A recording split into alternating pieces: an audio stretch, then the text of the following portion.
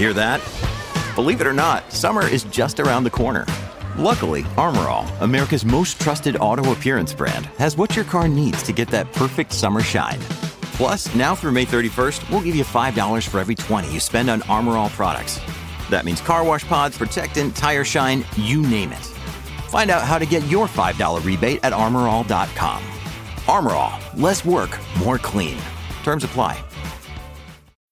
When you need mealtime inspiration, it's worth shopping Kroger, where you'll find over 30,000 mouth-watering choices that excite your inner foodie. And no matter what tasty choice you make, you'll enjoy our everyday low prices, plus extra ways to save, like digital coupons worth over $600 each week. You can also save up to $1 off per gallon at the pump with fuel points. More savings and more inspiring flavors make shopping Kroger worth it every time. Kroger, fresh for everyone. Fuel restrictions apply. Mother's Day is around the corner. Find the perfect gift for the mom in your life with a stunning piece of jewelry from Blue Nile. From timeless pearls to dazzling gemstones, Blue Nile has something she'll adore. Need it fast? Most items can ship overnight. Plus, enjoy guaranteed free shipping and returns. Don't miss our special Mother's Day deals. Save big on the season's most beautiful trends. For a limited time, get up to 50% off by going to BlueNile.com. That's BlueNile.com.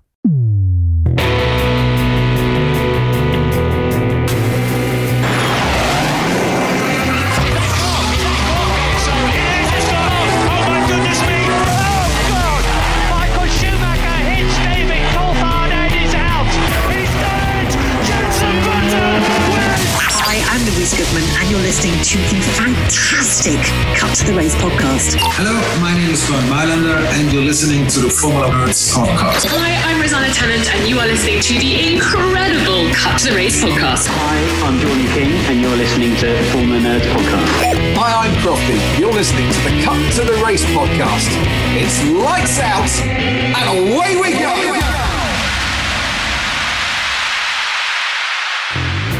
Hello and welcome to the Cut to the Race podcast. We have just witnessed an incredible race, the Saudi Arabian Grand Prix, and it's been, well, an incredible weekend for good and for bad. This is our race review.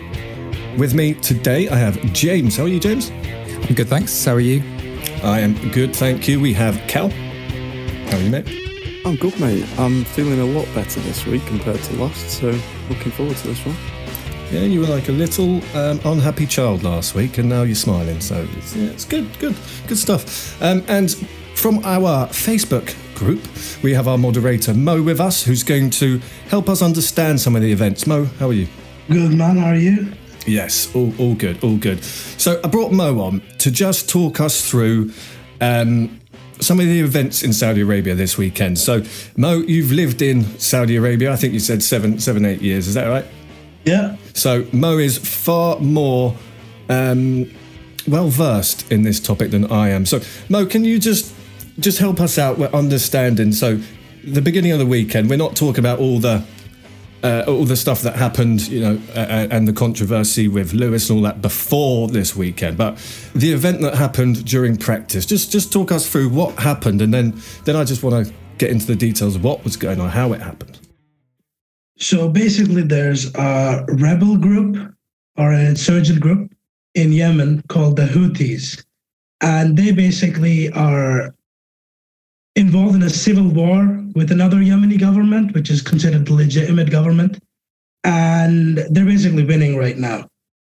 And sometimes they like to attack Saudi in strategic points or in areas with oil, because Saudi's main resource is oil. And yeah, because of that, they tend to target them, and that's what happened before practice. Okay, so to clear up any misconceptions here, this wasn't an attack on the F1, the track or the paddock, was it? No, but it was definitely timed with it to just send a message, just so it'll get more international attention. Okay, so they've used this timing, knew that there's cars on track, cameras, it would gain exposure to this. How did this happen? And what have they gained from this? Because it nearly, it could have potentially ended this weekend. I know we've all got our views on this. And what do you make of of the whole weekend continuing. What's your sort of view on this? So what they gain from this is quite complicated, but one of the main people or money they're backed by, this group of rebels, is the government of Iran and North Korea. Iran has a reason to not like Saudi Arabia because Saudi Arabia is connected to the United States. And so Iran is funding these people to attack Saudi in strategic points because they're quite close in those areas. So we're talking like oil pipelines, transport routes, like infrastructure and things like that. I'm going to ask you what I'm thinking. I'm sure others have. F1 have put a race on somewhere that's, it's got conflict going on. Was this not a risk that they knew about? So here's the other interesting point. Recently, these same rebels did the same thing to Abu Dhabi, another place where we have a Grand Prix. It didn't happen while the season was happening, but it happened there as well. Saudi Arabia has got US military technology which protects them from these missiles, similar to systems used in Israel, like the Iron Dome. And so this is called the Patriot system. And if you want to search about it, you can. And so this has become quite regular. And mostly the rockets that do come, they get blasted out of the air and there's usually no damage. But every once in a while, this does happen. And it's a good way to bleed the Saudi government from their money. Mo, my final question, I'm just going to ask you this. If you don't want to answer it, that's fine. Should F1 have continued racing, in your opinion? Well, there's the contractual part of it, and they kind of have to, especially if there's assurances being made by the government and there's actual proof that shows them that this is happening, that actual preventive measures are being taken. So from that sense, I don't think there's been any big issues and they should have just gone ahead. But from the other perspective, that as a driver, how you would feel, I just think they shouldn't have been put through that and they should have just packed up and left. All right. Well, Mo, listen, thanks for joining us. I hope that gives a bit of context to this weekend because it has been talked about a lot. Mo, hopefully we'll have you back soon. Thanks for having me. So this became the real talking point of this weekend. We had an explosion very close to the circuit. Were the teams safe and should this race continue? James, can you just talk a little bit about those events that followed? So we had practice 2 and then it was all a bit disorganised from there. James, just talk us through it. Yeah, so I believe the team principals went in first with the F1 Supremos and some members of the Saudi government were certainly involved throughout the evening. I'm not sure if they were there originally. And they came out of that saying we're going to race, but the ill feeling or what would you say the drivers were having? Concerns. Yeah. Massive ones. There's a word I was missing, but yeah, the concerns of the drivers grew, and they basically came back in. It would appear that it was required. They got together and went back in with the same group and were in there for, I believe, a total of about 4 hours. And we haven't really been told what happened in that meeting. There was obviously a few statements and a press conference or two. There are lots of rumours swirling, but the bottom line was that they were going to race. And from my understanding, the drivers were agreed, which is why they went into this, that they didn't think it should continue. And I believe that was a unanimous feeling, hence the challenging it. Cal, we were all up late watching this unfold on Friday into the early morning of Saturday. What was your thoughts on this situation? Because it's something that I can't recall in our sport ever. What were my thoughts? Initially, don't race, get out there as quick as you can. But then obviously things started coming out and it was very clear that wasn't just as simple. It wasn't as simple as just upping and leaving. There's contracts that you have to abide by and things like that. So I think they came to the right conclusion after they got the assurances. But I think had they not had those assurances, they definitely should have left. But yeah, it's a crazy situation to be in, and hopefully this time next year it doesn't happen again. Yeah, I mean, we have spoken to some people that work in the paddock. We're not going to call anyone out here, but there was a big feeling that no one wanted to be there, and they couldn't leave. Now, I personally believe that was probably one of the safest places on earth to be after this event. But on the other side, for our sport, should we have continued? Not the safety aspect, put that to one side. Should F1 have continued with this based on what they say they believe in? James? No. In a word, I don't think F1 should be there to start with. Just simply as that. They can say about shining a light on it all they like. I don't believe it. I think there's a reason that they're there, and it's nothing to do with that. And the fact that we've literally 7 days after they had all the drivers pose with no war signs, and they obviously have removed Russia from the calendar, we go to a country openly at war. Just the hypocrisy of it was bad enough to start with, let alone a missile then striking within 10 miles of the track.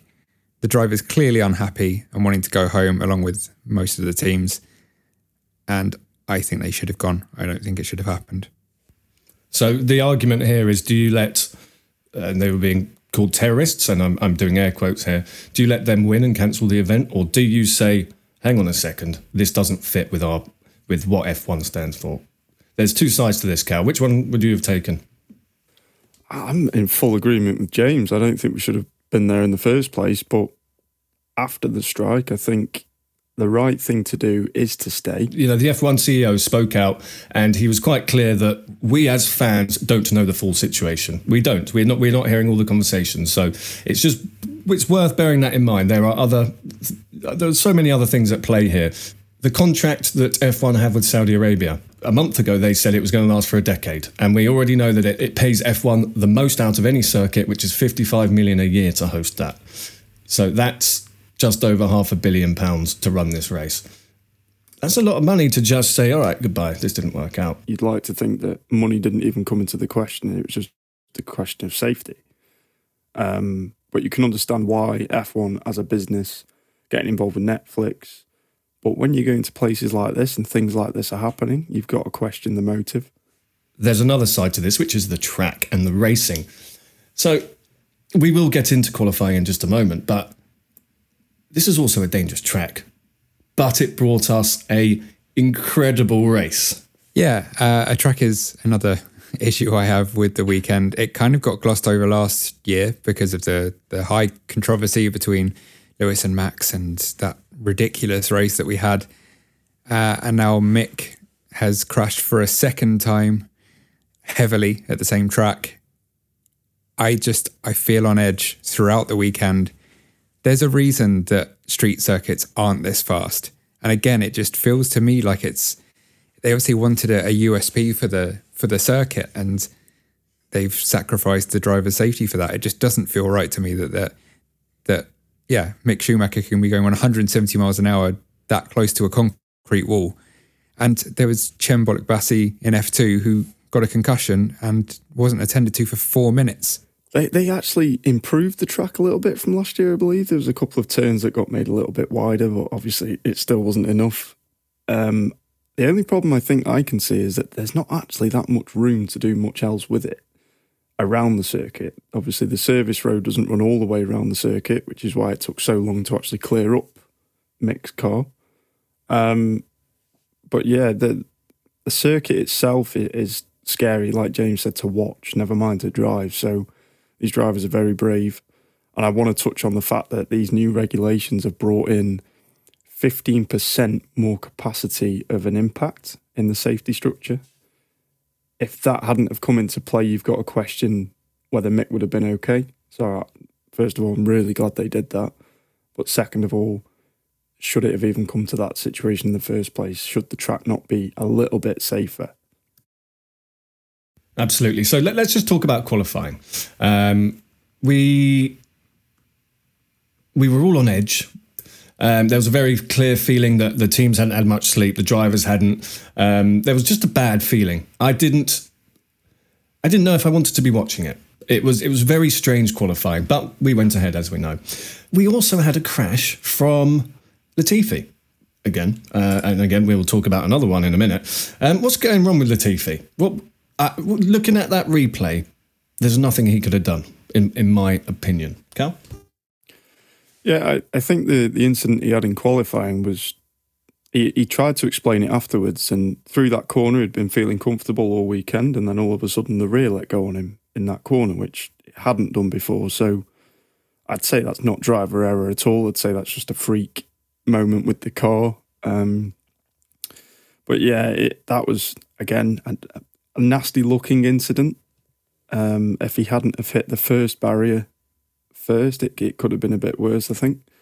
But the marshal was very close as well. Did anyone see the marshal behind the first barrier? Yeah. If he hadn't have moved, he'd have been collected there by the car. So, you know, these marshals as well, I believe they're coming over from Bahrain, or if not the majority of them. So they're very experienced marshals. So, yeah, a bit of a dodgy moment that for the marshal, never mind Latifi.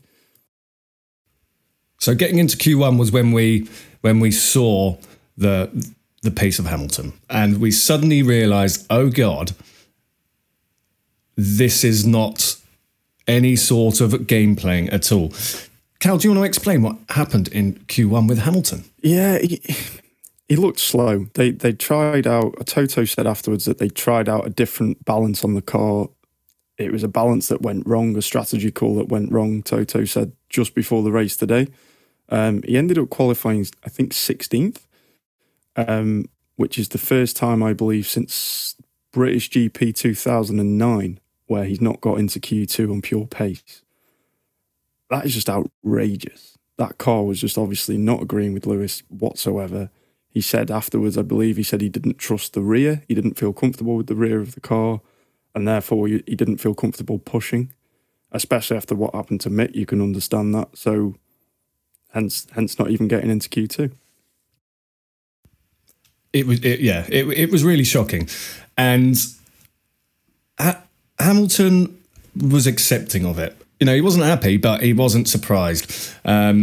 Which you know, that's the first time we've seen that. And with, sorry, Cal, I wasn't listening. Did you just mention George Russell? No, not at all. Okay. And with the pace of George Russell, that must have been even more frustrating. George Russell, his Q1 lap time put him in fourth, I believe. So, yeah, big difference between the Mercedes. It's clearly the car. They had a big difference in the straight line speed, didn't they? I think it was something like 7/10 between the two Mercedes. So, yeah, I mean, Cal touched on, apparently Toto said after qualifying that they took a risk and it backfired pretty dramatically in terms of the setup. It's strange though. I think everyone expected them to then take a pit lane start and fix the problem, but they didn't. Obviously, we'll get on to how Sunday went, but yeah, so still kind of none the wiser about what the actual setup change was. I think just going off what I heard before the race is that within the regulations you can tweak the balance of the car a touch within Parc Fermé, and they believe that they could get it right under heavy fuel without taking the pit lane entry start. They didn't need to do that, and obviously, as we'll see later on, that paid off. So, yeah, they could tweak what they needed to, and with the heavy fuel load, it would sort itself out, basically.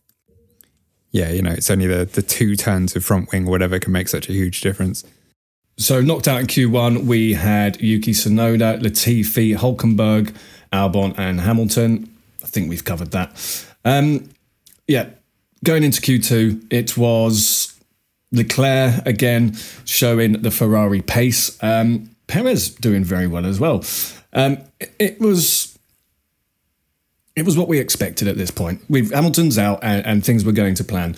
Then we had, obviously, we've touched on it, the Schumacher crash. So this was insane. And it was a red flag for, how long was it? It was quite a while. 57 minutes, I believe. Yeah. And I just want to take a moment to compliment Sky Sports commentary on keeping us updated, because in the past, we have been left with no information. The cameras aren't showing us, and I don't believe the commentary team have had the information.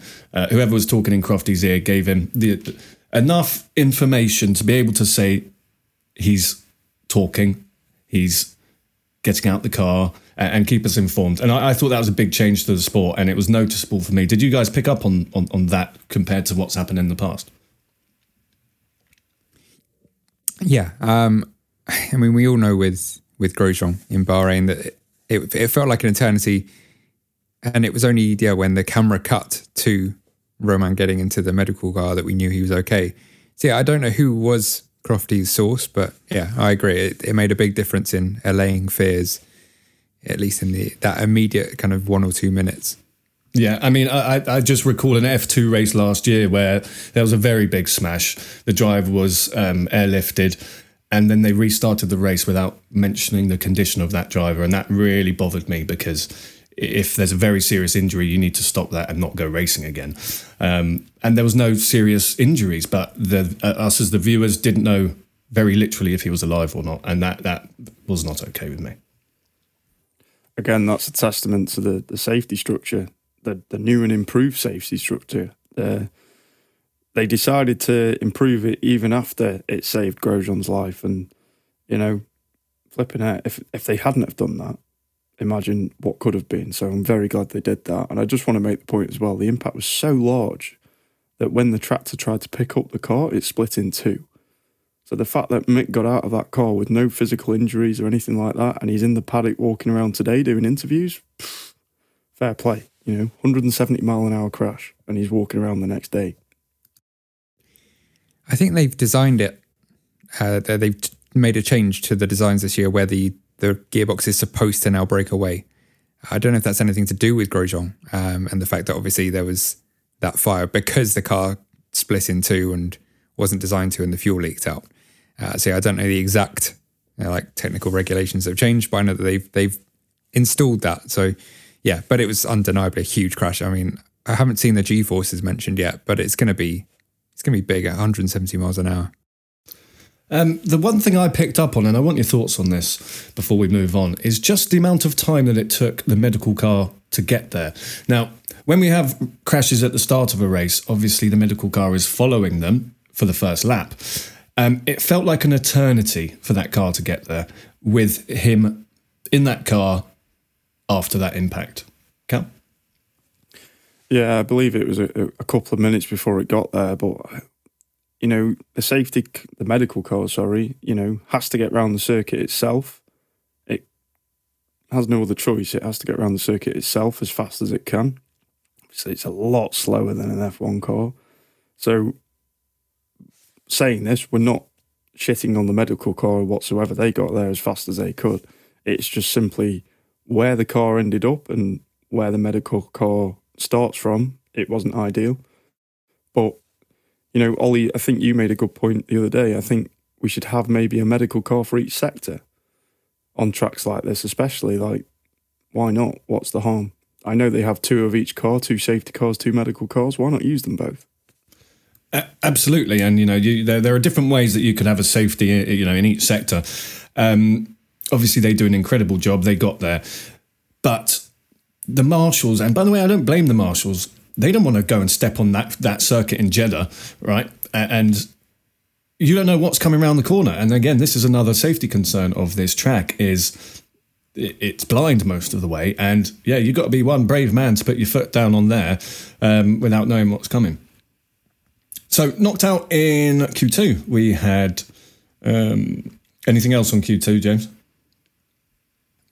George only just creeping through. It's probably worth mentioning. So for Q2, George Russell finished in 10th, so he only just got through. K-Mag, I think we can start to expect good things from this man. He was in the top 10 again. But knocked out Lance Stroll, Mick Schumacher, Zhou Guanyu, Daniel Ricciardo, Lando. So both McLarens out in Q2. It's an improvement from last week, isn't it? Yeah, and I think they were saying as well that without a couple of mistakes from Lando could have potentially got into Q2. But Lando very quickly dismissed that and said that was based on other drivers making mistakes also. So they have improved dramatically from last week, but I still think they're quite a way off. Now, some qualifying sessions, into Q3 can be a bit predictable. The way that it flows, the pole lap's already set, then tyres go off. This one was a good one. This was exciting till the very end. And did either of you predict the pole sitter? No. I didn't either. So Sergio Perez set the fastest time right at the end with the two Ferraris behind. So that just shows, and by the way, this is his first pole of his career. We know Perez isn't the fastest on Saturdays, but it's a big moment for him, isn't it? Oh, yeah, it's the lap of his career, absolutely. 215 races, and then he gets his first pole. I think that's the new record, by a long way as well. Fantastic lap. He said it himself, he could do that again 1,000 times and he wouldn't get that lap. So fair play to him for acknowledging that. But yeah, the fact that he managed to keep the two Ferraris at bay was a miracle for Red Bull, to be honest, because the Ferraris were stupidly quick again. Yeah, it was very close. And for Perez to out-qualify Max, who was in P4, that it is special. It's not just getting pole; it's beating Max with him being in P4. It was a performance. Behind Max, we had Ocon with Russell in 6th. So again, fighting for the top of that midfield. Fernando, Valtteri, Pierre, and K-Mag in P10. Anything else to add on qualifying? Yeah, Alpine were quicker than everyone thought they were going to be. That Renault engine is doing bits, isn't it? That was quick. Really quick. I was shocked when Ocon pit P5, like fair play. Yeah, they kind of went under the radar a bit at Bahrain. They were, they finished... 7th and 9th, wasn't it? They finished 7th and 9th with all the drama going on. It kind of got forgotten with, K-Mag and Valtteri being the real headlines. It was a solid start. But yeah, no, they've stepped up again and they honestly look like the third best car, I think, on average around Saudi Arabia. Maybe it was the Mercedes. George kind of sailed off into a very lonely race, but they're definitely there fighting with them.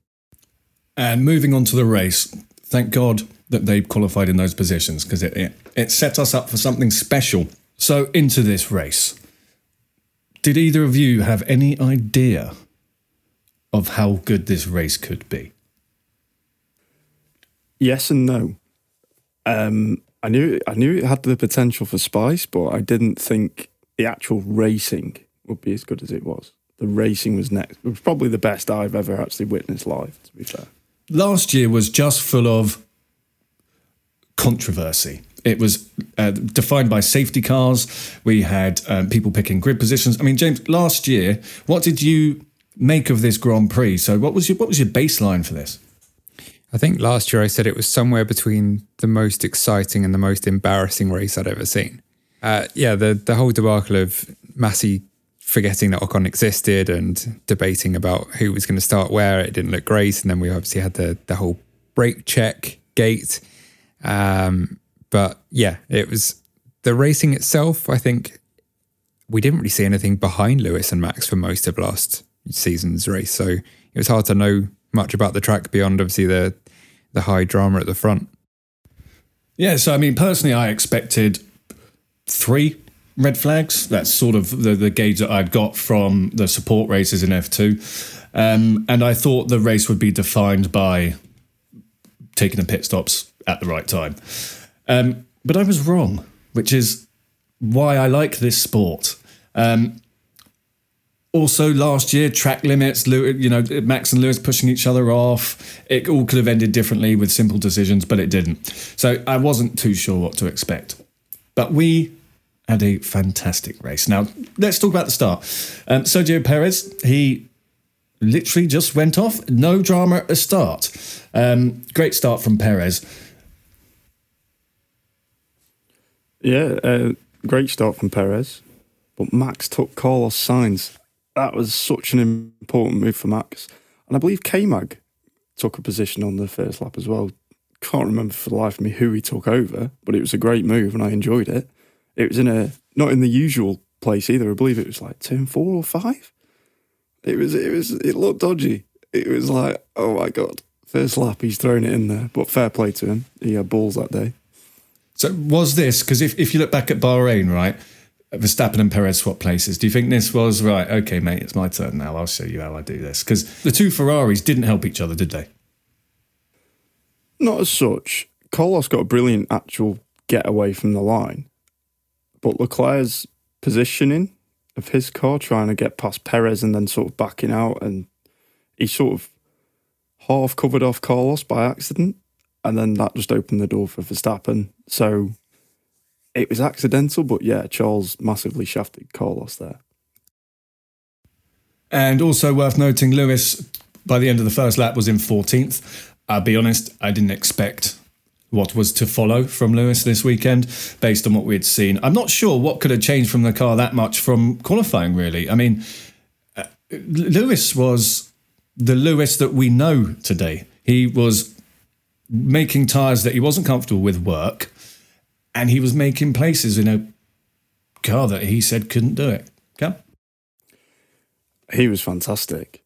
He really was. He was pulling off some vintage Lewis Hamilton moves today in a car that, well, from what we've seen, shouldn't have been doing it. He managed to switch on the hards and just kept on picking up places, using the DRS to the best he could, and fair play to him. Like, up until the latter stages of the race, he was actually my driver of the day, which is rare for me.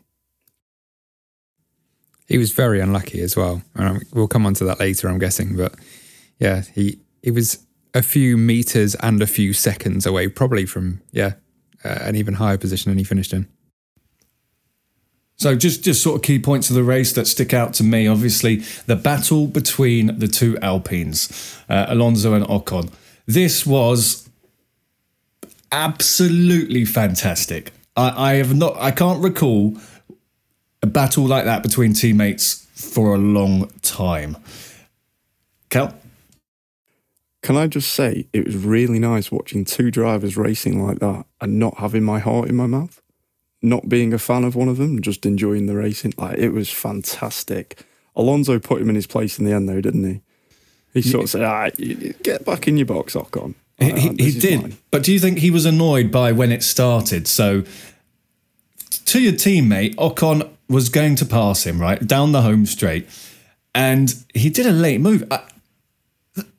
That was terrifying to watch. I mean, James, do you think that was something that you do to your teammate? Do you think it was an accident? I mean, Ocon, to describe this for people who haven't seen it yet, Alonso's clearly going past him, and he moves him to the pit wall.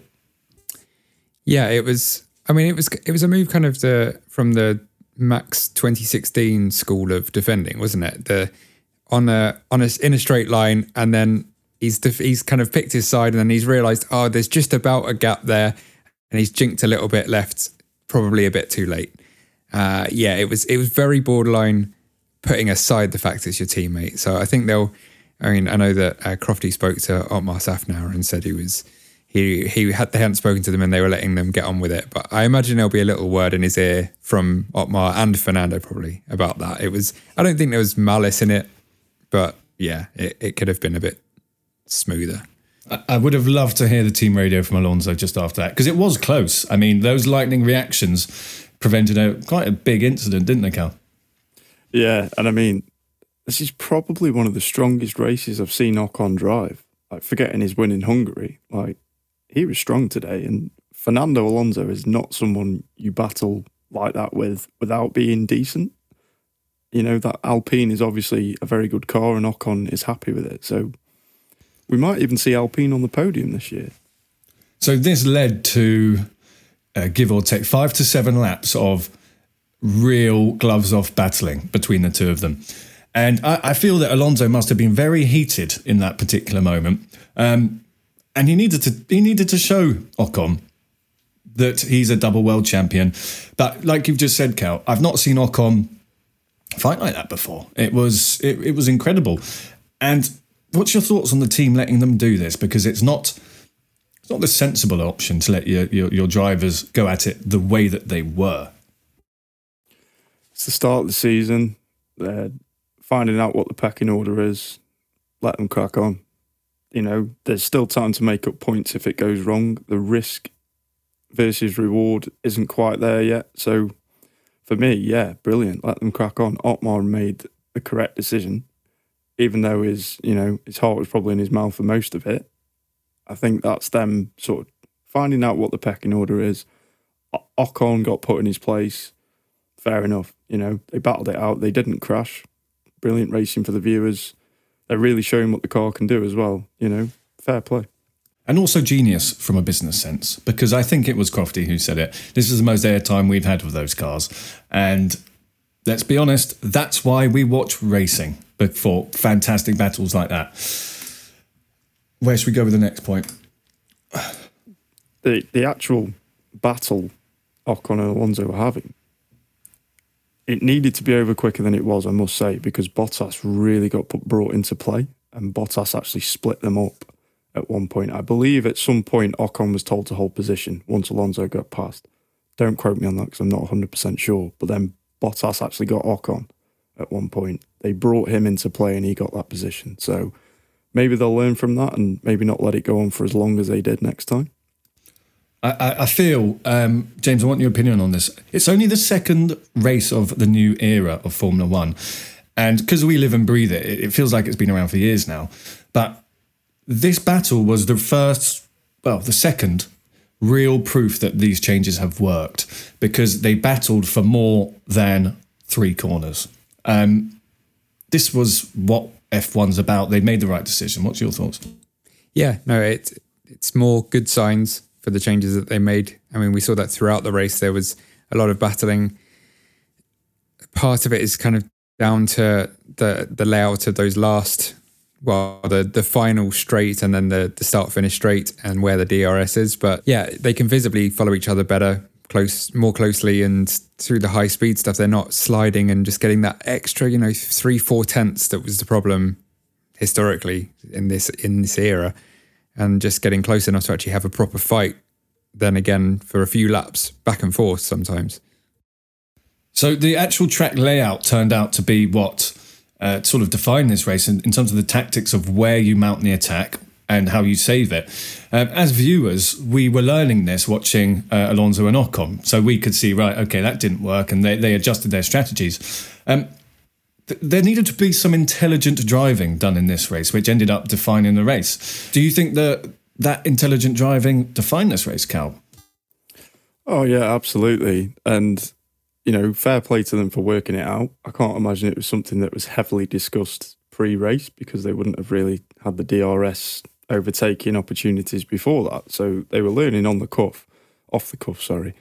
And we saw it with Magnussen and Hamilton as well. They were having a right good scrap. And fair play to Magnussen. He worked it out, got past Hamilton. But Hamilton then learned from Magnussen and, it worked the other way.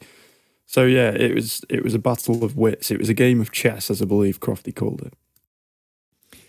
I don't know why they haven't moved it after last year. They saw from Lewis and Max, it couldn't have been much more clearly demonstrated the problem with that DRS line. And yeah, it's kind of entertaining and yeah, it can be a chess match, but it looks stupid and it's dangerous when you have drivers braking. I mean, to the point of locking up Charles and Max next to each other, trying not to cross a line first. It's stupid. It would be a very simple solution to just put it after that corner. You get the same effect. I honestly don't know why it's there. I don't understand it.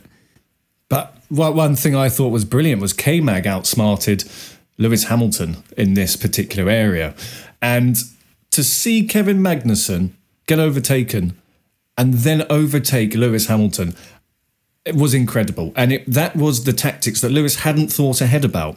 And you would think of all people, he would know that. So it was game playing. And you've got to say, again, we talk all week about Haas, but to be overtaken a Mercedes genuinely is just a beautiful thing to see. Yeah, I mean, they're a mile away from 2021, aren't they? But yeah, I think Lewis realised what was happening, but there was, again, without slamming on the brakes, and I think after last year, he's probably got some PTSD from that whole incident. I think he just probably, he'd done it on Lando, a couple of laps before, and then managed to stay ahead of him. So obviously, you don't really know what the person's going to do, whether they're going to back off that much. But yeah, I mean, Kevin was the first to pull that move this race. So hats off to him. And he quickly learned, okay, the Haas aren't a car that I can now just drive away from. And I believe it was the next lap, he lifted off the accelerator rather than overtaking Kevin Magg in that area. So, yeah, very, very interesting. So in terms of retirements from this race, there were a few compared to last week.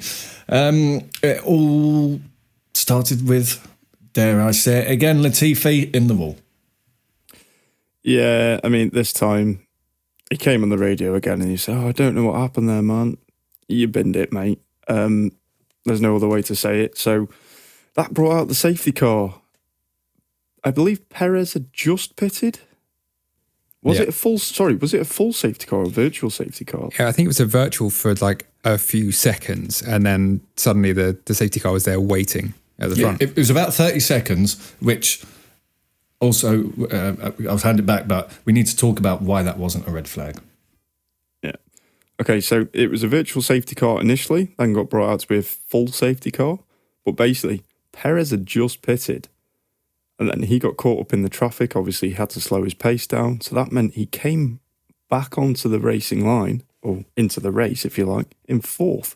He was leading the race. He got completely shafted by this. Obviously, not on purpose, by no one's fault.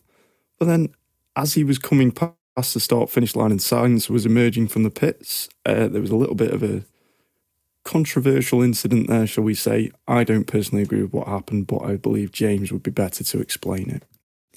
Well, just before I got onto that, yeah, it's very unfortunate for Checo. It's horrible timing. It's pretty much what Latifi's becoming known for is, unfortunately timed crashes. I think Checo can join Lewis in whatever kind of support group he's set up about, Latifi crashes. And I think, Christian's probably going to be sending a return label out for all those crates of Red Bull he sent after Abu Dhabi, isn't he? He's defining the world championship, this man. Yeah, he's finding a way. But yes, so then Checo came back out and then Carlos came back out, having the top three then stopped under the safety car just the very next lap. And yeah, Carlos and Checo emerged basically side by side. Checo was ahead when they came together on the track and basically, not ran him off the road. That's what Carlos said, which was obviously a little bit extreme, but just took the racing line and Carlos had nowhere to go. But the issue boiled down to the safety car restart line and the fact that coming out of the pits, Carlos was slightly ahead and he made it clear to those on the radio that he should be ahead. So, first of all, fair play to Carlos for spotting that. Like, how he spotted that, I will never know, but fair play. Because his team didn't spot that, he did. Because he was in second and he thought, I don't like this. Yeah, the only gripe I have with it is the fact that he was coming out of the pit lane, rejoining the circuit, and it wasn't a case of Perez didn't really have a choice in what was going on there. He came around the corner, he came into turn one, he wasn't to know, he's gone past him. Is it fair to make Perez give the position up? I wouldn't say it is because he's none the wiser. No one really knew. So I understand it's the rules and I'm not debating that they shouldn't have swapped places. I just feel like it was a bit unfair and unjust. It's kind of dependent on the layout of the track and the pit lane, isn't it? And obviously they have to have a rule for season round and not each circuit because that would be madness. And yeah, no, I mean, there's nothing really. Checo didn't do anything wrong. And yeah, he's not going to, when it's that close as well, and obviously, a few feet in it, he's not going to brake and go, yeah, you first, Carlos, I think you were maybe just slightly, he's not looking, he's looking at the apex. But yeah, no, like you say, the rules are the rules, and whether or not you should give right to the person already on the track, you can't really, that's too grey an area. Whoever gets to that line first has to remain ahead, and yeah, I think they should have then swapped them under the safety car. I don't understand why they didn't. So Perez went from first, leading the race, doing a cracking job, may I add, before the safety car. And then after it, he was sat in fourth. Up until the restart, he was in third, but then immediately gave the position back to Carlos. I'm a bit concerned about this situation, right? What's happened to this VAR video assistant that we were promised? Because this is exactly where it would be applied. And it's exactly... Sorry, go on, James. That's exactly what I was going to say. I thought that whilst watching it. It was such an easy decision. This isn't a steward's kind of looking at multiple angles, and it's who got to the line first. And, Crofty saw it 30 seconds later and said, yeah, he was 5 feet ahead or something. That's it. Tell him to swap positions, and then everyone can go racing at the green light and not worry about giving positions back. And we were under safety car, which means it's very easy to swap. You don't need to give penalties because swapping cars is obviously complicated in race scenarios. F1, you've let us down in the first point that we needed it. And I'm just reading, I've just pulled up what they promised us. And it was a video assistant referee system. And it says to review and analyse key moments in the Grand Prix. Right. And if we don't think that they were at least notified of this to look into, it's failed. Cal? Well, the fact that the team sort of sorted it amongst themselves says quite a bit, doesn't it? I believe Red Bull just said, well, we don't want to risk a penalty, let him through on the restart. Fair enough to Red Bull, like they didn't need to do that. They could have waited until the stewards got involved and sorted it out, but they just said, no, we'll give it back just in case. We don't want a time penalty. Fair play to them. And like I said initially, fair play to Carlos for spotting it, because I don't think anyone else would have done if he didn't. I saw it mentioned that I think the new race directors are going to be trying to leave it to the teams to work it out amongst themselves a bit more this season, which I find a bit strange. It just that's your job, mate. Like, why are you leaving? It's just going to be complicated. I get it, within teams certainly. When it's Fernando and Esteban, let them work it out within the team. But something like this, it shouldn't be Red Bull contacting Ferrari saying, "Oh, do you want the place back?" Yeah, I mean, that's never going to work if we get heated like we did last season. Red Bull are never going to give that to Mercedes and vice versa. So it's a bit of an odd one. Maybe it's to take away from people like Michael Massey buckling under the pressure, perhaps. But, that's their job. That's what they're paid for. So you can't leave it down to the teams to sort that out. Noticeable quote from Perez. Just for the listeners, we are recording this straight after the checkered flag, so it's all developing in the background. But Perez has said we did everything we possibly can. And he said, unfortunately, Latifi put it in the wall. It was the wrong time for me, but this is racing. I like that. What more can you say, though? They probably prepared that after last year. They don't want him coming out and saying, oh, Latifi, what's he doing putting it in the wall? He shouldn't be, I would like to just discuss the safety car and the red flag usage. This Latifi crash, for me, was a red flag. Car on track, couldn't remove it. Virtual safety car for too long. Real safety car. This was the definition of what a red flag is for, in my opinion. Cal? Absolutely. Yeah, that car was in a dodgy position. It was at the end of a high-speed straight. It shouldn't have been there. That should have been at least, full safety car straight away. At a bare minimum. So, all right, no one got hurt, nothing happened. They cleared it up and we carried on racing. But, yeah, it didn't sit right with me either, that one. I don't think the precedent is for a red flag. I know what you're saying, but I think it 100% should have been a full safety car immediately. That was blindingly obvious. But the red flags tend to be for repairs to the wall, and I don't think that was needed. It was just it was a concrete wall I think he's hit. So I think it's just a case of removing the car from the track. And at that point, as long as you've got a safety car and everyone's bunched up, that's when they get that done.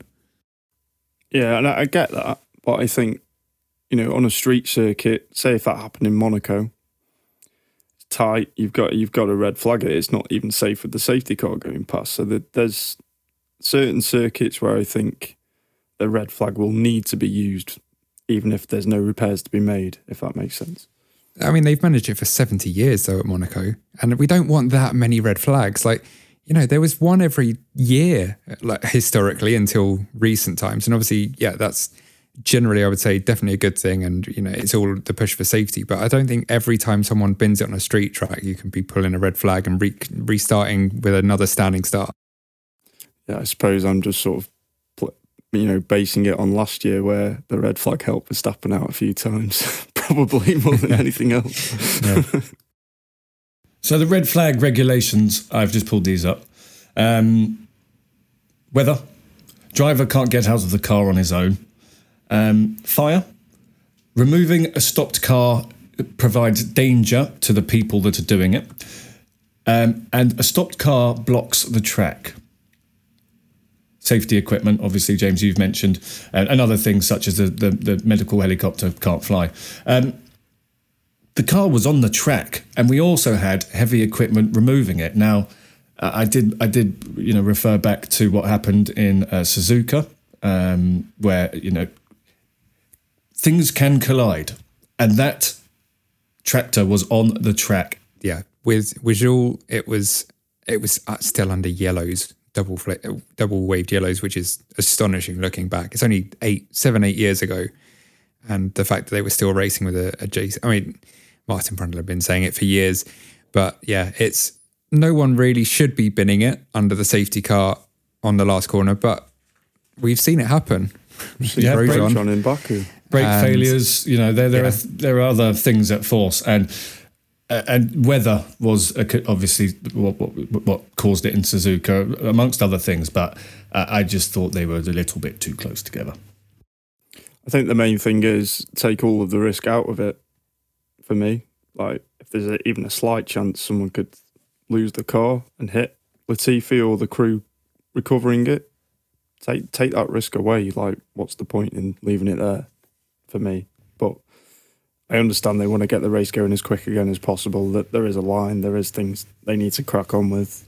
It's one of them, isn't it? I'm sure it was perfectly safe, but based on history, we're obviously all going to have our concerns.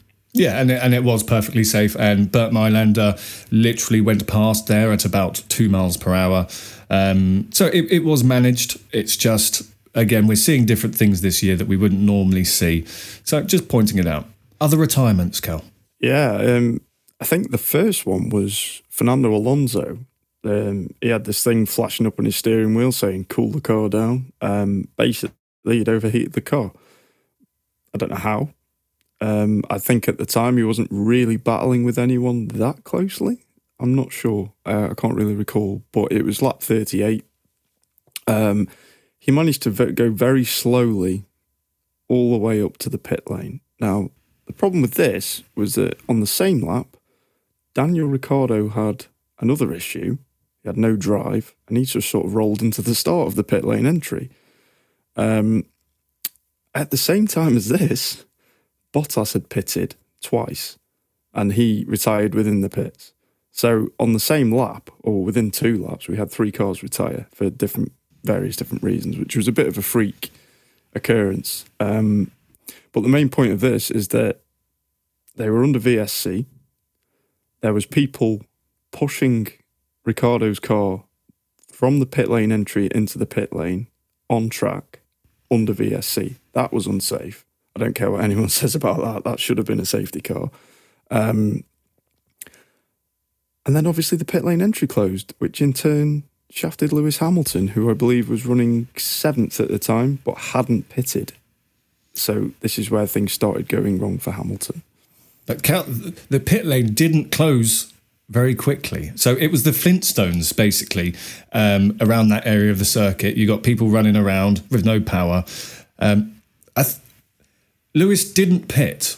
The pit lane was open when Lewis was going past it. Bit of radio communication confusion. Lewis is seeing a stopped car there. He could have gone in, and again, could have been very dangerous. I think we heard a bit of the radio during the race of Lewis and Bono, and then I've heard a little bit more after. It was just a very, very tight call, and they've obviously said box to him, I think, literally a couple of 100 metres after he's passed the entry.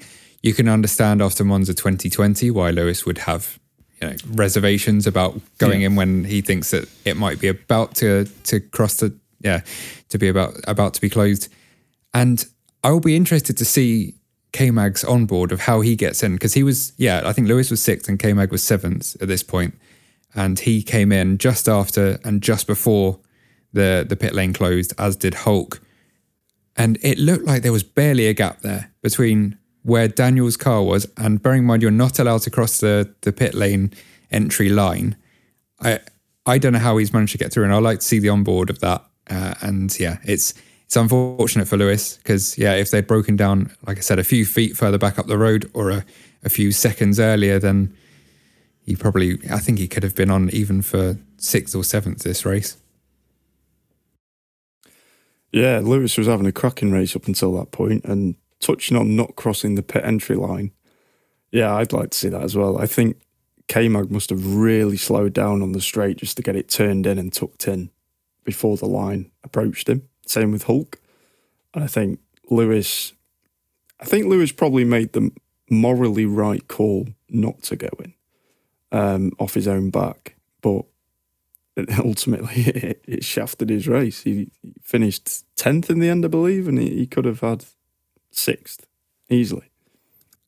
I think the fact that the pit lane wasn't closed at that point is a bit of a joke. Like, it took them a long time under VSC before they closed it when there were 2 cars parked in it and there was already marshals trying to move them. I was astonished. It took, over a lap, if not 2 maybe? Yeah, considering last year's events at Saudi, you'd think the stewards and the race directors would be on everything straight away, but they seem to be sleeping on a lot of decisions this year. Maybe they're trying to take their time, which I appreciate as a fan. I don't want rash decisions, but at the same time, when it comes to stuff like this, it's a clear and obvious decision. There's 2 cars being pushed by marshals into the pit lane. Fucking close it. That's simple. Do you think they've put so much process in now into race control where before it was, what do you think, mate? Yeah, okay, right, let's do that. Now it's, right, we think this, we need to get it checked with the other guy. Right, review that footage, where is he on track? And before you know it, you've got a car coming into the pits at 100 miles an hour next to people standing on the track. Do you think that could be the problem? I'm trying to think of why they wouldn't do these things. You can only assume that is what it is. There's too much process. But there needs to be a filter. Where there is a clear and obvious decision, surely one man can make that decision. There's 2 cars sat in your pit lane entry with marshals around them trying to push them in. That is a no-brainer. Close the pit lane. It is that simple. That doesn't take a team of people to go through processes to decide that. Alex Albon has been given a three-place grid penalty for the next race and 2 penalty points on his licence for that. Rightly so. That was a bad do from Albon. Probably one of the only incidents during the race where it was just poor driving, other than Latifi binning it. Other than that, all 18 drivers, because obviously Tsunoda didn't start due to issues and Mick Schumacher never started because of yesterday's events. But absolutely stellar racing from the whole grid, really, today on the whole. The one thing I'll say there, I'd like to play a little bit devil's advocate, is it seems to happen to Stroll a lot, this. I agree that, yeah, this one was on Alex and the penalty's the right decision. But Lance quite often accuses people of dive bombing him. It's happened. I think it happened also in the race last year. I don't think he's great at spotting people coming up the inside and then trying to give them space and stay ahead. Yeah, I think it was just a couple of laps before Hamilton actually did it to him.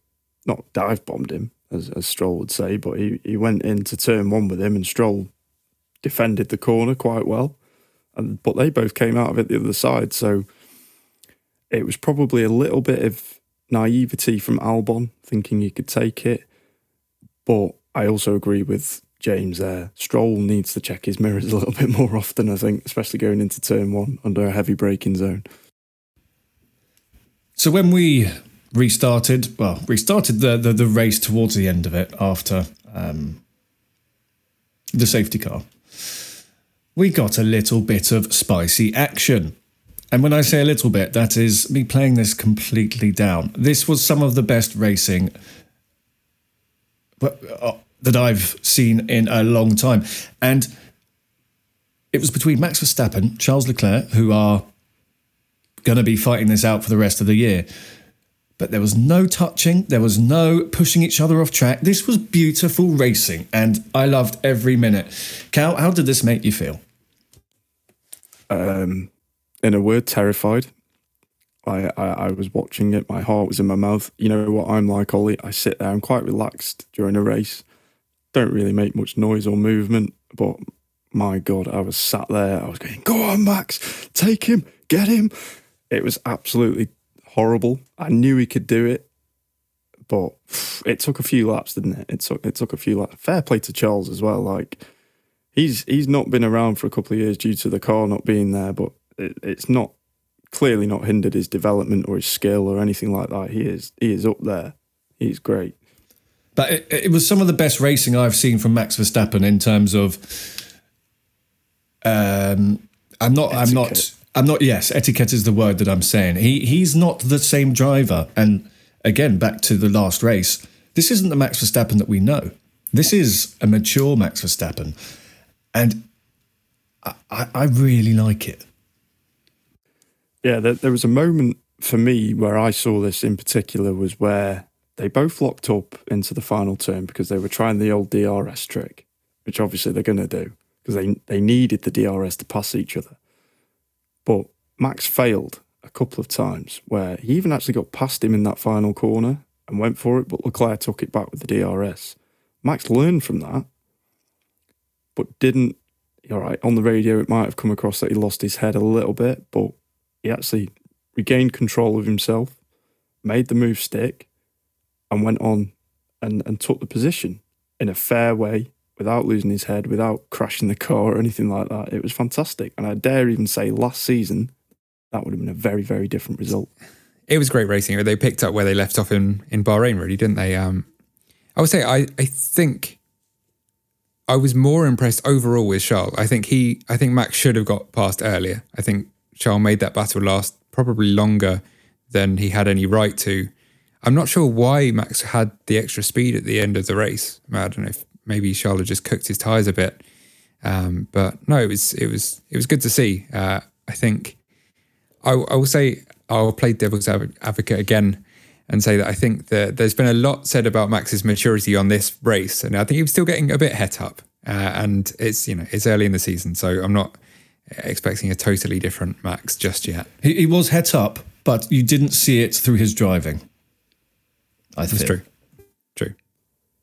Yeah, I think that's the most important thing. He's managing to remain in control of the car. He's not letting his emotions take over his driving, which is the main thing. Fair enough, shout and scream all day on the radio, but control the car.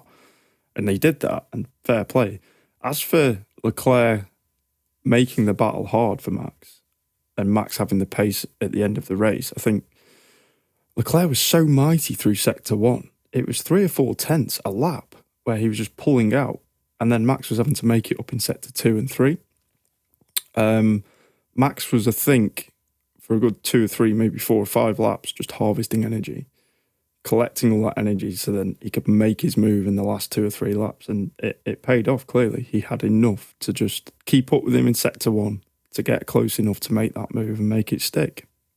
It was just a game of chess. So should racing be a game of chess? I just want to touch on the DRS thing, because there were cars that didn't have DRS but still overtook, or got close to it during the race. As James has previously said, the DRS zones could potentially or shouldn't have been in those positions. But should DRS be reduced? Is it now creating that game of chess? We want to see racing. We don't want to see a car just sitting there, open the back flap and a guaranteed position. The DRS was brought in to solve the aero problems, right? It was, but I think from what I've seen so far, the DRS is adding a different dynamic to what it has in the past. It's become more powerful because these cars can follow each other so closely. You sort of need it in a way to get past, unless your engine is completely so much more powerful. The Red Bull is, 10 kilometres an hour faster on the straight than the Ferrari? Yeah, he wasn't getting close. So for the show, for the actual enjoyment of the fans, we sort of need the DRS. And as for the game of chess, yeah, I fully enjoyed it. I think, like we said, like we touched on before, they learnt this as the race was developing. It's a tactic. Use it. Yeah, I think they've said about it being, or the slipstream being less effective this year as well through the aero regulation. So I think it is necessary they can stay closer, but I think potentially without the DRS, they wouldn't quite get there. It certainly hasn't felt too overpowered yet, but we've got a pretty small kind of sample to select from so far with the 2 races. I didn't feel like there are some races in the past where you felt it's definitely overpowered and it was just killing battles. But you know, we've had 2 races full of great battles, so I think as it is now, it seems fine. Do you think, and this is an open question here, it's not loaded. Do you think that the 1 second window is enough, or would you like to see that extended?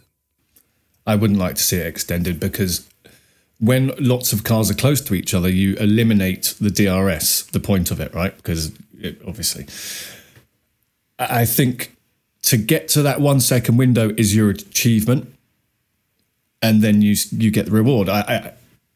It can't be any less, but I don't think it should be any more. Yeah, I agree with that. I think it's actually pretty much spot on, despite obviously just being a random arbitrary number they picked and it just being a round number. It's how often, and I'm sure a part of it is obviously drivers keeping the guy following at arm's length, but how many times do we see them kind of 1.1, 1.2 and not quite able to get there? And then when they do get there, able to either just about pass or not quite pass. So yeah, I think it's pretty much bang on. Yeah, the reason for the question was because it is just a round number. It's not scientific, is it? Yeah, it just feels like it's been plucked out of thin air. And with the new regulations, maybe they could have tweaked the distance a bit, but fair enough. I found it interesting at the start of this race. So the top 4 were very close together. And again, this sort of leads into DRS. They're keeping a sort of 2.5 second gap consistently. So if one of them wanted to push, they could clearly close it because they're managing that. That then becomes the challenge is right, I'm pushing now, and you get to the 1.2s, and then you know in previous seasons, right, I've buggered it now, and that will pain you for the rest of the race. I think it's great in that aspect. I'm just wondering if it's changing racing, which clearly it is this year. Sorry, go. I personally love it. I'm loving the new regs so far. I'm loving the influence the DRS is having. I'm loving the tactics. I'm loving the chess match. Today's race was genuinely one of the best I've seen for a long time in terms of actual raw racing and not that much drama. In fact, yeah, I'm loving it. Can't get enough. So the battle went to the final corner. It was half a second they finished within each other, if I'm right. Yeah, and maybe not even that. It was either half a second or more. But Max Verstappen timed his attack right, and he just held on to it. And to have a race finish that close, I just thought it was a special race. And given everything that had happened over this weekend, I was ready to hate this race. And it's also taught us that this season is going to be Ferrari versus Red Bull. Red Bull both finished after, obviously, a double DNF last week. At the moment, the challenge is on, and Max has proved today that Ferrari aren't untouchable. And this really sets up for something special. Yeah, absolutely. The season is truly going to be a season-long battle. Like, already I'm thinking, right, well, Monza's going to be a Red Bull track this year. But then you're going to go to places like the Hungaroring, which is it's going to suit the Ferrari massively. They're probably going to win by 30 seconds there. But yeah, it's going to really basically dial down to the fact, well, how many tracks suit downforce compared to how many tracks suit outright power? And once we find that out at the end of the season, we'll know who's the winner. I think that's literally what it's going to boil down to. James, do you think this will be a season-long battle, or do you think one will outdevelop the other? I hope so. I hope we don't see Ferrari fall off in the second half of the season, as they've done in the big battles of Lewis versus Seb 2017 and 18. I hope that these two stay very evenly matched, and we'll just see the pendulum swing as we saw last year and go right through to the end. And I'd love to see anyone, but I mean, it does still seem, for all their struggles, that Merc will be the most likely to get a bit closer and make it 3 at the front, and we can have something more like a 2012 with where we had the McLaren, Red Bull and Ferrari. I think that would be great. Yeah, absolutely. And my only gripe I've got so far is the fact that even with the new regs, it's still 2 teams that are a clear cut above the rest. I was hoping that third, fourth, fifth, the midfield basically would be a lot closer to the front, but they're not, and that is a massive shame. But hopefully, in the years to come, it will become a lot closer. Everyone wanted someone to take out Mercedes' dominance, but I think I agree with you, Cal. I would like them to still be in the mix because they've got two very strong drivers, potentially the strongest driver lineup on that grid, which can't now compare against those. So I would love to see the Ferrari boys versus Max Verstappen. Sorry, Perez, I didn't mean it that badly. Leclerc, essentially Verstappen, and either George or Hamilton. That's what I would want to see. I'm going to call you out there for not including Perez because he was leading that race today. He was controlling it, mate. Like, don't underestimate him, man. He's good. And to call myself out, I also forgot that I'd love to see Lando in there as well. But yeah, it's a little bit spaced at the moment. James, do you think there's potential here? I mean, Lewis has just been quoted saying, he's very disappointed with his finish, and he said, "Is there even a point for coming 10th?" Ooh, kind of shows the level he's been at for quite a long time. That he's forgotten what the lower reaches of the top 10 even the scoring points are. But yeah, it is pretty much like we've swapped last year's black cars for the red cars. But yeah, there's a long season to go yet, and we've seen only two. I'm not sure, fairly different tracks, but probably not different enough. Like Cal said, there wasn't a Hungaroring, there's not a Monza in there. There's plenty to ebb and flow, and we'll get like such rapid updates surely in the next few weeks as they can actually bring them to the European circuits particularly.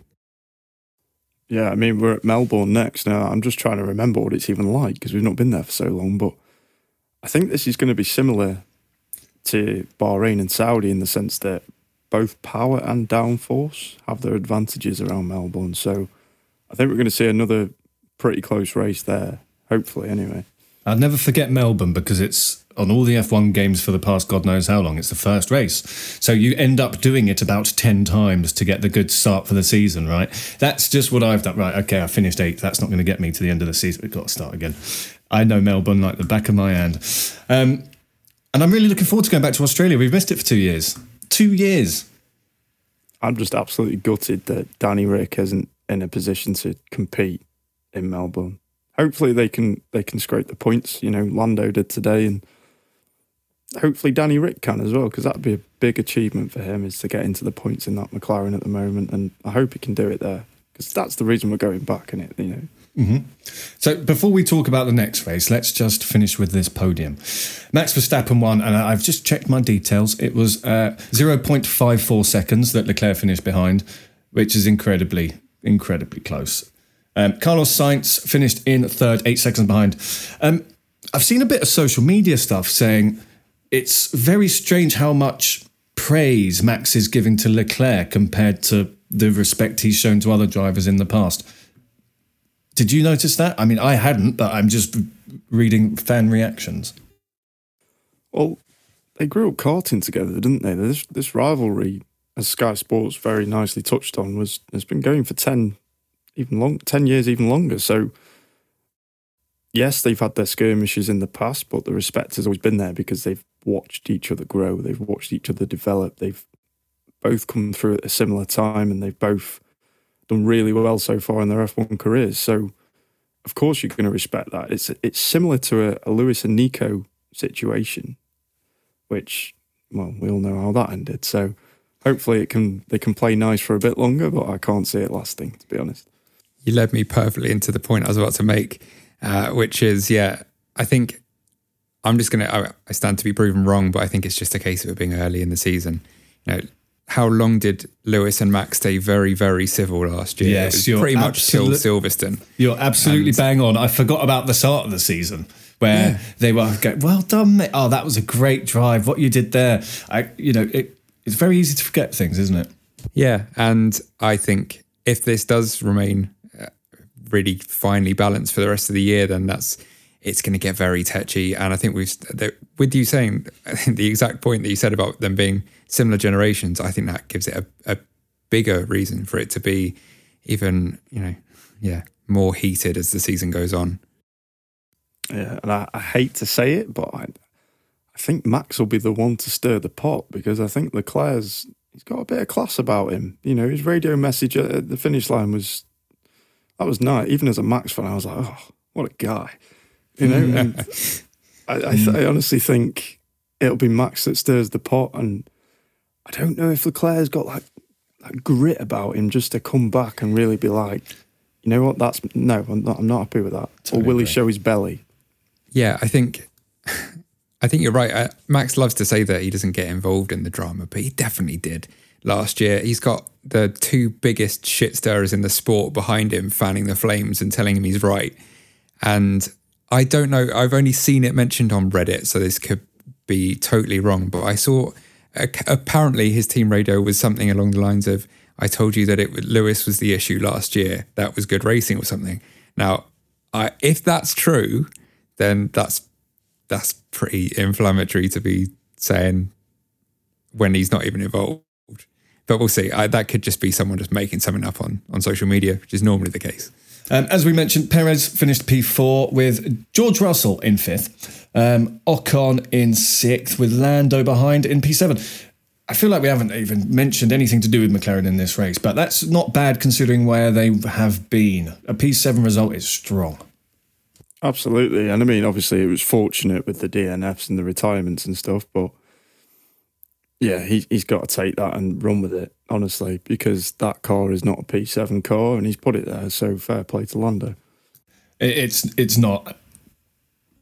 Yeah, no, and he was only just out-dragged by Ocon on the run to the line, wasn't he? He was, a tenth or so behind. So, yeah, and it could have been P6. And I hope they do find that they get a lot closer to the front. They said that Bahrain was particularly bad for them. So Melbourne's a bit closer to Barcelona. So maybe they can be more consistently in the points. I hope so, but I do feel like the Mercedes engine is massively underpowered at the moment compared to where it has been historically. So, McLaren have also got that battle as well as the power unit. And as we've seen today with Ricciardo, it's proven it's not the most reliable either. Maybe more reliable than the Red Bull powertrain, but it's still not 100% reliable, is it? And Gasly behind Lando and K-Mag in P9 beating Lewis Hamilton. I just love it. I just have to say that bit. Guan Yu Zhou Guan Yu, P11. Cal, before the race, you said he's got something, this guy. And I said to you, he's in the right place perfectly at the right time because he expected to be at the back of the grid, I would have thought. Absolutely. All right, it's only 2 races in. We can't get ahead of ourselves. But in Bahrain, he picked up a point. And this time he's finished P11. So considering where he started as well in this race, let's not forget, he dropped right back at the start because the Alfa seems to have an issue with pulling off from the grid. I don't know what it is, but to get himself up to P11, fair play to the guy. He kept his head, he did his work, and brilliant race from him. And he had a 5-second stop, which they failed to do, had to swap over the jack, and then he got a drive-through. So I honestly, I think, obviously the fight at the front, I don't know how he's ended up in 11th. Maybe the safety car played into his hands in the end, but I was surprised to see him there. I was just scratching my head over some of these results, and we must remember there were 6 retirements, which displaces people, right? Because Nico Hülkenberg deserves an honourable mention as well. P12, not bad. Yeah, I mean, there was a point during the race where he was a sitting duck and he was getting overtaken for fun, but yeah, you got to give credit to the guy for even getting in the car, haven't you? I bet his neck is killing him right now. Yeah, I think I wouldn't have guessed that there were only 13 finishers. That surprised me actually just looking at the result. But I'm guessing a part of that is that Tsunoda didn't start it, neither did Mick. So he only had 18 to begin with. Yes. Yeah, another good point there. And one thing that's come out since the race has ended is the problems Gasly was having with his stomach, his internals. He's been quoted as he was screaming in pain during the Saudi GP. Right, bloody hell, I didn't realise that, but that would make a lot of sense. He he looked unusually slow for Gasly's standard, especially compared to last week. You know, we saw a lot of pace in that car. Yeah, P8 today. If he was in pain, like he's saying, then fair enough. You know, P8's not a bad result, is it? And I think if Tsunoda was in the race, then maybe he might have retired then. But fair play to him for sticking with it and keeping going for the team. You know, he's literally said, I thought I was dying in the car, screaming. And he said, I've never felt pain like it. Every turn, it felt like someone was stabbing me. That's not very nice, is it? I'd probably pull over if it were me. I hope it's just a case of some dodgy falafel. I don't, what do they eat? I don't know what they eat in Saudi Arabia.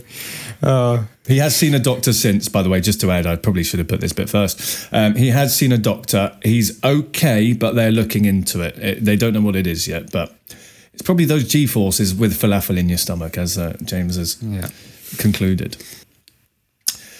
So this was a great weekend. Let's talk about drivers of the day, race ratings. I'm going to pull up our fans' race rating. So this was a poll done in the Formula Nerd Facebook group. You can join in if you want. Out of 10, they've given it, well, the majority has given it a 9 out of 10. So 85 votes gave it 9 out of 10. 54 gave it 8. And 36 people gave it 10 out of 10. Best race of their life. But as I said, majority was a 9. So Cal, what was your rating and your driver of the day, please? Race rating, I'm going to go for a 9 out of 10, purely because it's so early on in the season and I feel like things are going to get better. I feel like the standard of F1 has gone up, so a 9 out of 10 from me. Driver of the day, I must say it was going to be Lewis Hamilton, but with his unfortunate, pit stop issue during the safety car, that went away, so I'm giving it to Max Verstappen. Okay. James? If it was a weekend rating, it would be a lot lower. But focusing purely on the action on track, I'll give it an 8 out of 10. I think it was very good. It was a little bit dull for a point in the middle. I don't think it was quite as good as some people were saying personally, compared to some of the chaos we've had. But no, it was a very entertaining race for the most part. And driver of the day, I mean, Max and Charles were both great. I'm going to give it to Checo as at least a sympathy vote because he didn't do anything wrong. I think he deserves something. A good old sympathy vote. The F1 fan vote gave it to Leclerc, which he probably deserved. I'm going to give the race rating a 9 out of 10. And again, not talking about anything other than on-track action on Sunday. And my driver of the day is Max Verstappen. And I just saw Cal's face when I said it. He was a new Max, and I enjoyed watching Max race. Yes, I was worried that it was all going to end badly, but it didn't, and he showed he's matured. So there we go. Cal, you're dying to just celebrate. Yeah, I am, but at the same time, I'm not going to lie, I thought it was going to end badly as well. But I also thought that last race, I thought, right, they're going to take each other out, and they haven't. They've done it 2 races in a row, so he's acting differently. So we've had 2 races so far. What's next, James? Well, in 2 weeks, on the 10th of April, the weekend will start on the 8th, we are finally back in Melbourne at Albert Park, which they've made some changes to, for a race that never happened last year, for the Australian Grand Prix, round 3. So going into that race, it's only right we talk about the standings, because we've got something that we may not have expected. Currently leading the World Championship is Charles Leclerc with 45 points. Carlos Sainz is in second. And, you may not have consistency can win championships. In third is Max Verstappen with George Russell in fourth. Lewis Hamilton is in fifth. So with the constructors, Ferrari are leading with 78 points.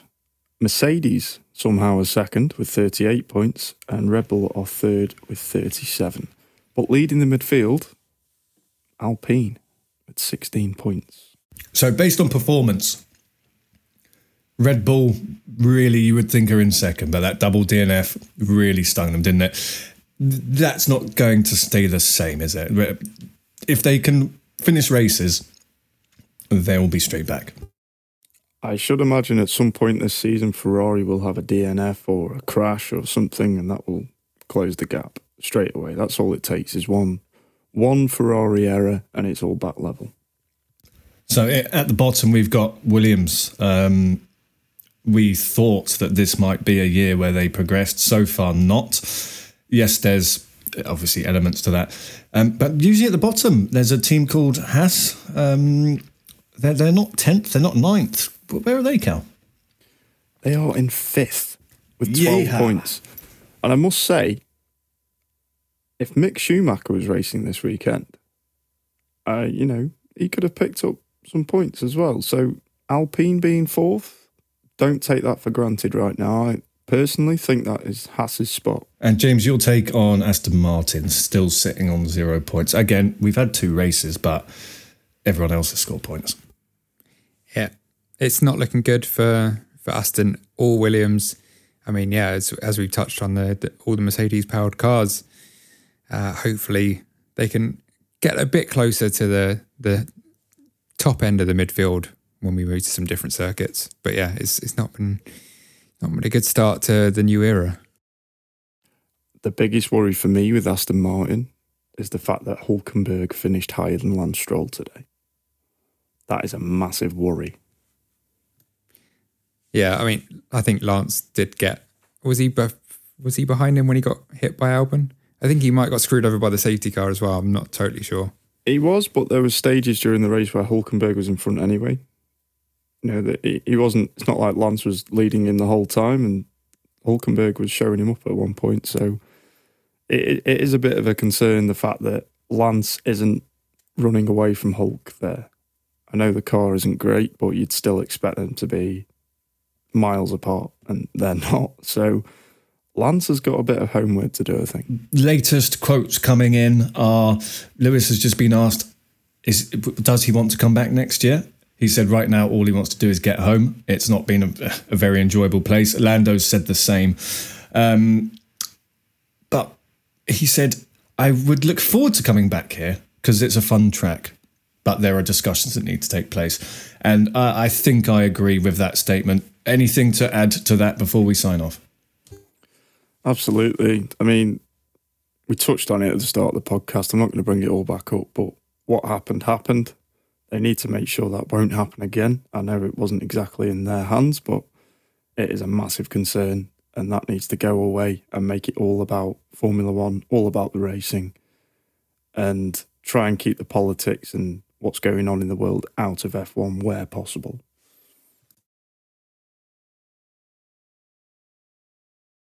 Any final thoughts, James? I think you guys and Lewis have summed it up pretty neatly, really. Yeah. Nothing to add. So, what a race. We will be back with our next race review in 2 weeks. Until then, thank you very much, Cal. Thank you very much, sir. And everyone listening, get yourselves over to formulanerds.com. We've got a week off next week, so have a read up on what's going on in the world of Formula 1, Formula 2 and Formula 3. Then when W Series kicks off as well, we will be covering that quite heavily. James, thank you very much, sir. Because you're in Paris, it's now nearly 11 o'clock. So thank you for being with us. It's all right. Pleasure. Whatever the time.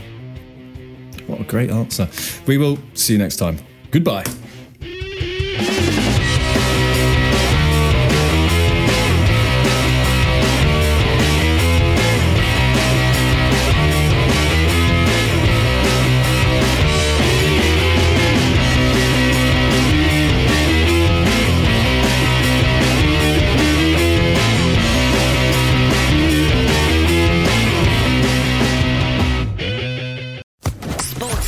Podcast Network.